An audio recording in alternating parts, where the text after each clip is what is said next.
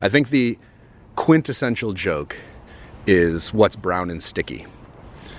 Sounds simple. What's brown and sticky? A stick. Bump. Right? It's the look over here kind of joke. What wobbles in the sky? A jellycopter. What do you call a flying skunk? A smellycopter. We've got a lot of wordplay jokes in our house.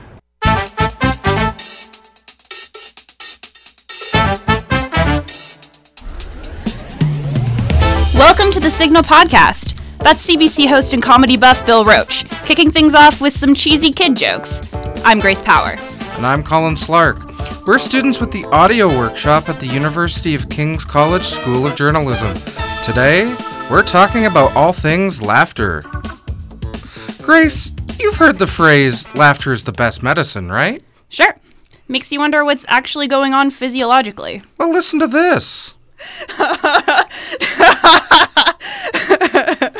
While that strange woman I've probably never met was laughing, muscles throughout her face and body stretched. Her heart sped up and her blood pressure increased. She started breathing faster, sending more oxygen to her tissues. Kinda like what happens after a good workout. Our colleague Nick Frew did a bit of research. Turns out laughter is a response from the subcortical region of your brain. That's the same part of the brain that controls essential survival functions. Our motor skills, memory, eating, sleep, emotions, and the senses. So, laughter could be as old as Homo sapiens. David Begun is an anthropologist at the University of Toronto. He researches the evolution of humans and chimps. He says chimps do something that looks like laughter, but it isn't a reaction to humor.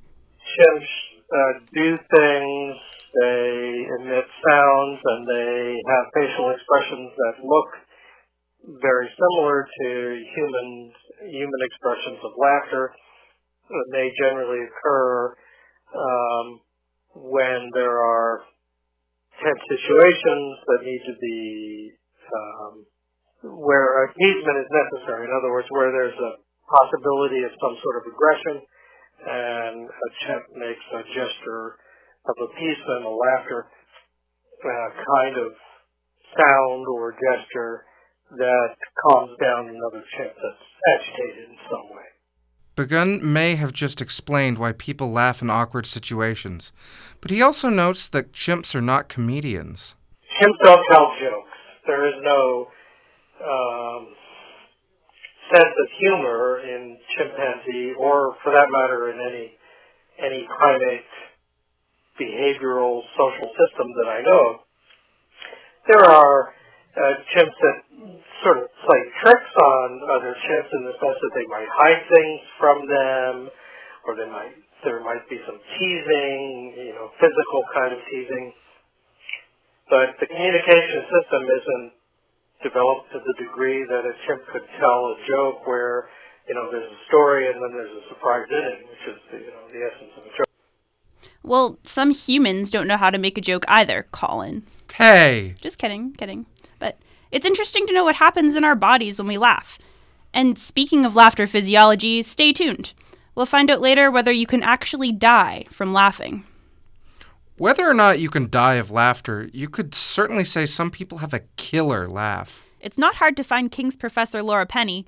Usually her presence is announced by the sound of her notoriously booming laugh. Well, the first time I actually heard her laugh was when I was in first year, and I think she got very drunk, and in the middle of someone doing a speech, I just hear from the corner of the room just this loud, almost indescribable noise. And I was like, what is that? And everyone was like, it's Laura Penny's laugh. In the NAB, when you go to the third floor, just as the elevator reaches the top, there's a sound.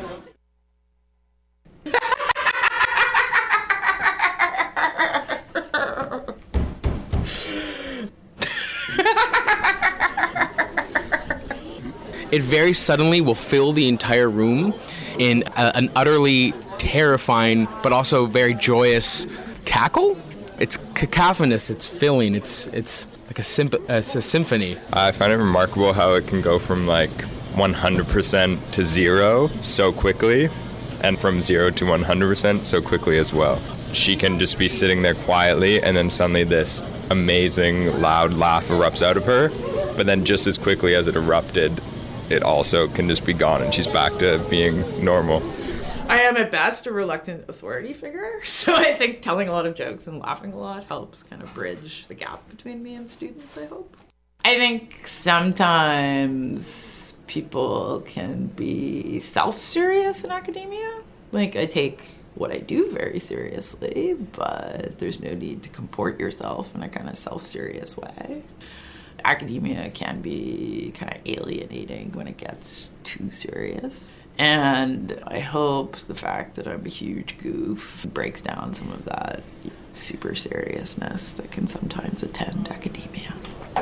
Sometimes there's just 2 beats to it, and then sometimes it goes on for a long time, and it always goes like, what, and then it can trail off. A record scratching like over and over again, but amplified and then slowed down. I would describe it goose. It's like a goose. It's almost like a caw from a crow, but very loud, explosive, just kind of pops out of nowhere. It's like, ha! Like that?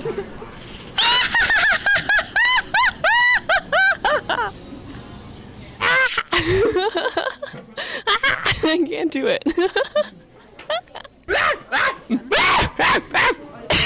I don't know, I feel bad. I can't. But it makes me laugh, so that's a good thing.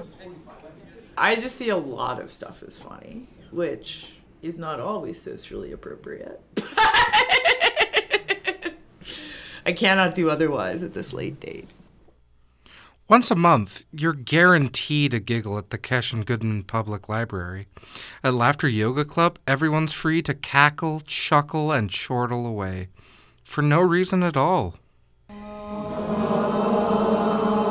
My name is Helen Fong, and I am a certified laughter yoga leader. I'd like you to raise your gaze so you're looking across the room. So laughter yoga is breathing exercises in the form of laughter, where we fake laughter because the brain doesn't know the difference between real and willing laughter.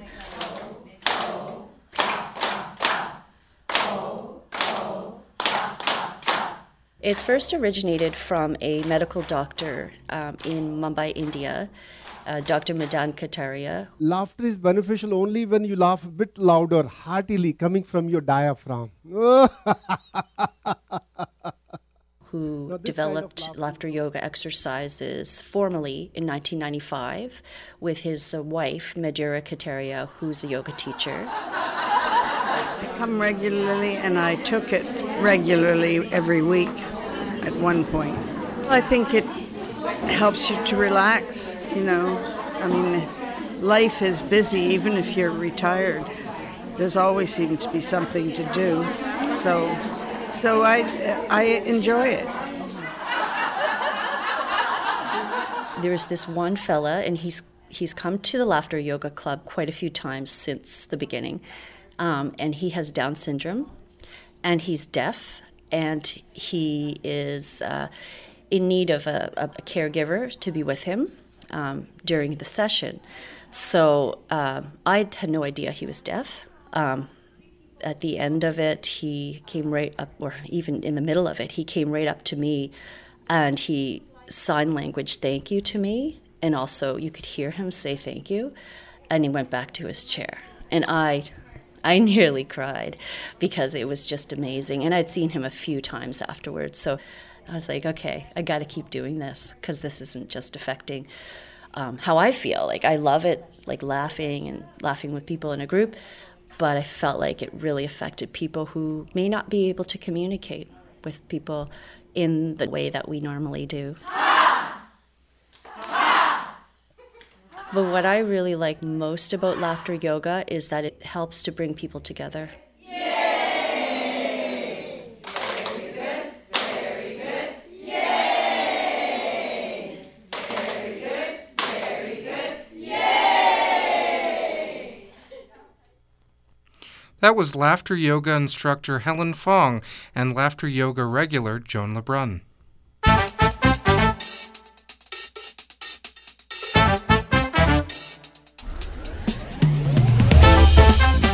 You're listening to the Signal Podcast. We're with the King's School of Journalism. You can hear more of our work by following us on Twitter and Instagram. We're Signal Radio HFX.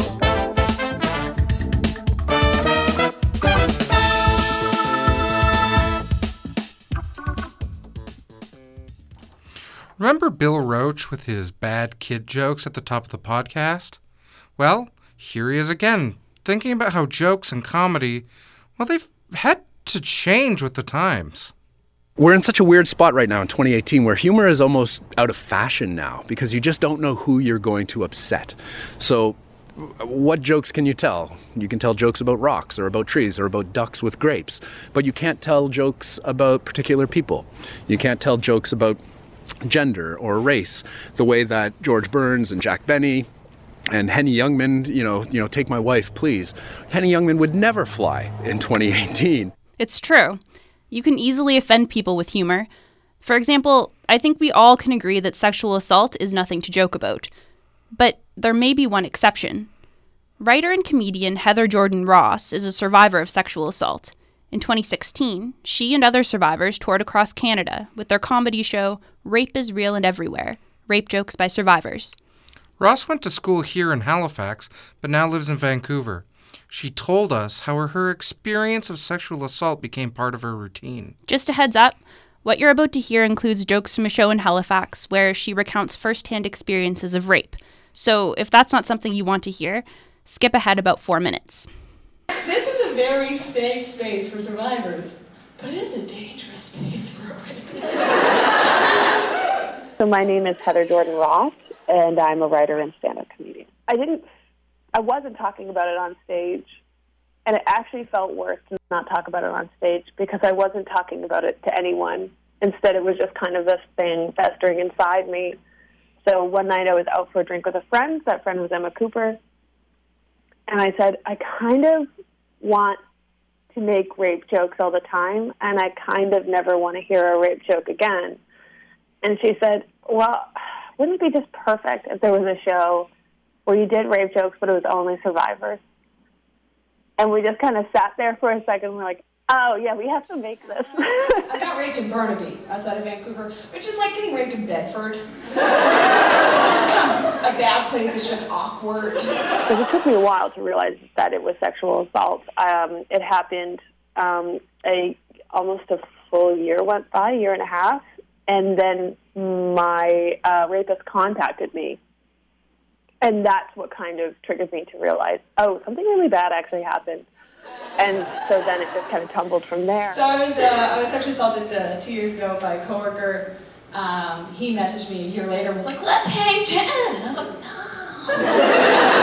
I want to do this. And it's funny. So when I was sexually assaulted, I was kind of like too broke and too busy to be a survivor. You know, like I was a part-time fishmonger and a part-time waitress. And I was doing open mics 4 nights a week. And so I was like, I left his house that morning and I was like, we're just going to talk this one down. This is crazy, but I actually told jokes about my sexual assault immediately after I reported my sexual assault. I reported that day, and I had agreed to do a show, and I went on stage, and I just blathered about the fact that I had just reported my sexual assault. No one knew it was coming. No one enjoyed it.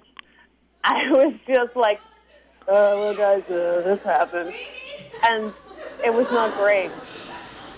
By the time I finally did report, I was kind of like really indignant about the type of victim I was, which is like, you know, I'm not a perfect victim. So when I went in, I was like, yeah, we were coworkers, we were sleeping together, yeah. I slept with a lot of people those days, and I was a Hitler Youth. No, I wasn't. People have a real range of experiences. People start going to therapy after seeing our show. You know, and the show's not all survivors, I have to say. Like, sometimes it's people that just are interested in a cool show. But yeah, survivors definitely do a lot of crying, do a lot of, you know, understanding. One of the things that moved me most, I believe we were in Edmonton, and it wasn't even at our show. We had gone to an open mic afterwards and performed, and I came off stage, and this girl came up to me, no words, gave me a hug, and just started crying so hard that I just knew. And so I just hugged her back, and that's what she needed. When people talk about the rage you have, which is like this teen boy rage, like I'm now like this stiff shoulder on the sidewalk, whereas like if you lean a little bit over, I've got a full rugby shoulder waiting for you. I'm not proud of myself, it's just factual. I was trying to just say something that didn't bum people out too hard, but also shared what I was going through, and I had finally found an avenue to say it, because I was finally, speaking my truth. That was Heather Jordan Ross. She's a King's journalism grad who now lives in Vancouver. If you would have told me as a kid that I was going to graduate high school and go on to be on Saturday Night Live and then eventually be the host of The Tonight Show, I would have said, I graduated high school? That is so not me. That's so not like me. Have you ever wondered why you find certain things funny? Research has shown there's a relationship between sense of humor and personality.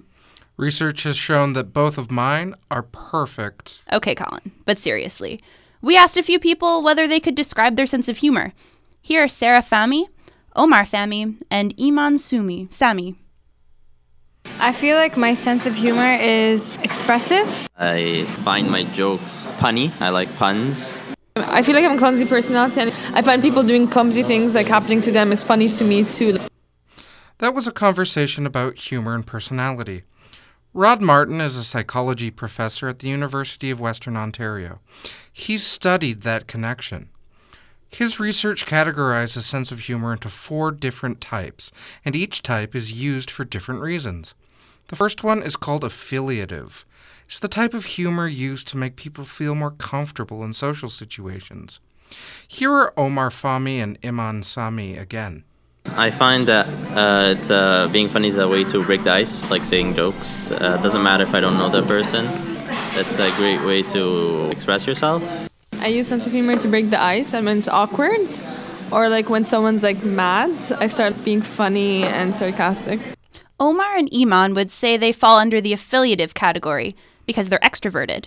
Another type of humor, aggressive humor, is related to a lack of thoughtfulness. It includes making jokes about others in an insulting way. Take your hat off. Wait, false alarm. Keep it on. I saw your head. No. And then there's self-defeating humor, when people make fun of themselves. It's often used by people who want to beat their bullies to the punch.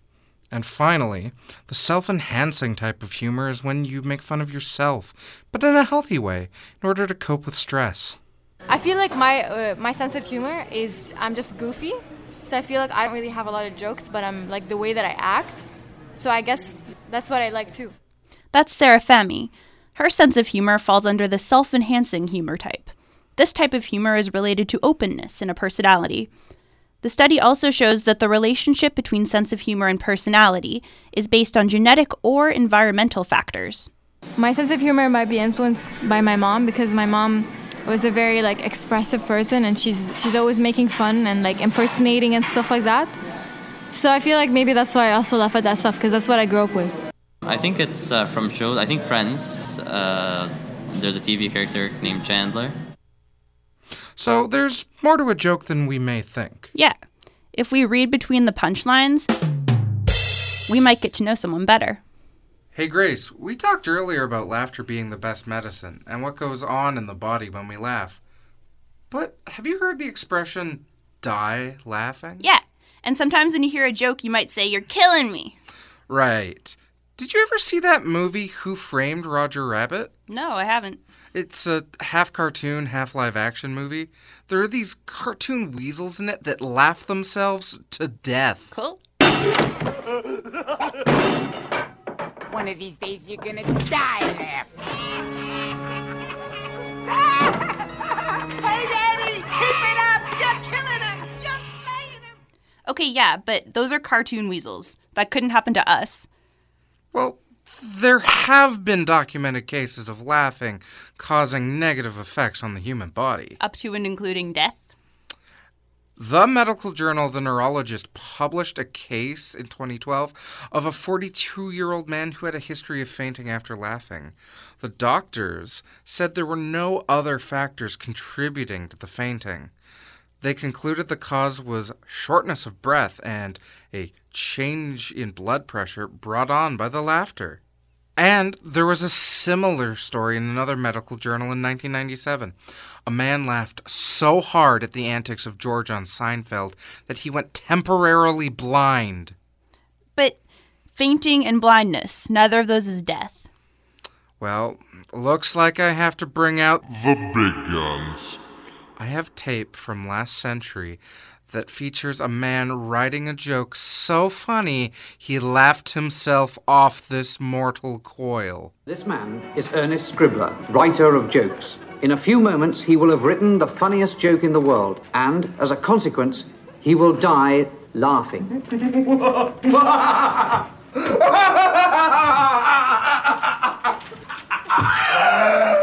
Colin, that's a Monty Python clip. All right, you caught me. I guess you want real proof. Yes, I do. Yeah.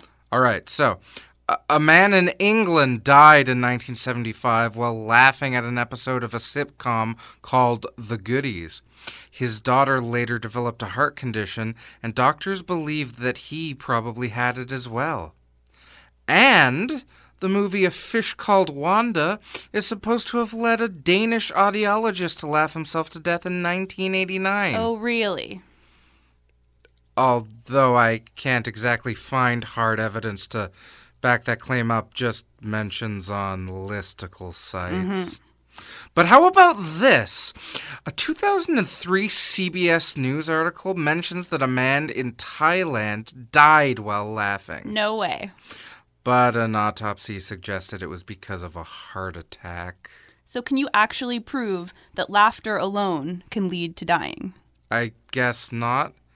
But maybe laughter can prevent you from being killed by a rampaging Austrian. You're a funny guy, Sally. I like you. That's why I'm going to kill you last. Isn't that Commando? Yes. Arnold definitely kills that guy later on in the movie. All right, I give up.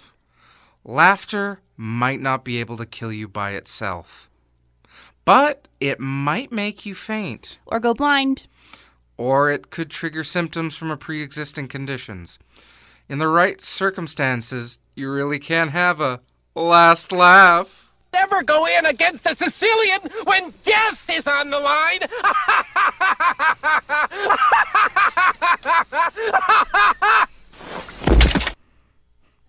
Now, before we go, we challenge listeners on Twitter to see if they can tell the difference between a dog and Mariah Carey in this clip.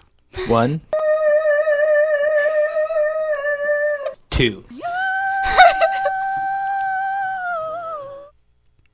If you said the first one was Mariah Carey and the second one was the dog, then you were wrong. It's the other way around. If you got it right, good for you. I'm sure you've made Mariah very proud. You've been listening to the Signal Podcast, the Laughter Edition. Need another laugh? Want to hear it again? Follow us on Twitter or Instagram and look for the link. We're Signal Radio HFX. Our reporters were Corey Funk, Nick Frew, Lema El Azraq, and Jonah Cole. Chelsea Rosansky was our producer. Thanks to our technician, Mark Pinio. Pauline Dakin is our audio professor. I'm Grace Power. And I'm Colin Slark. Thanks for listening, and hopefully, laughing.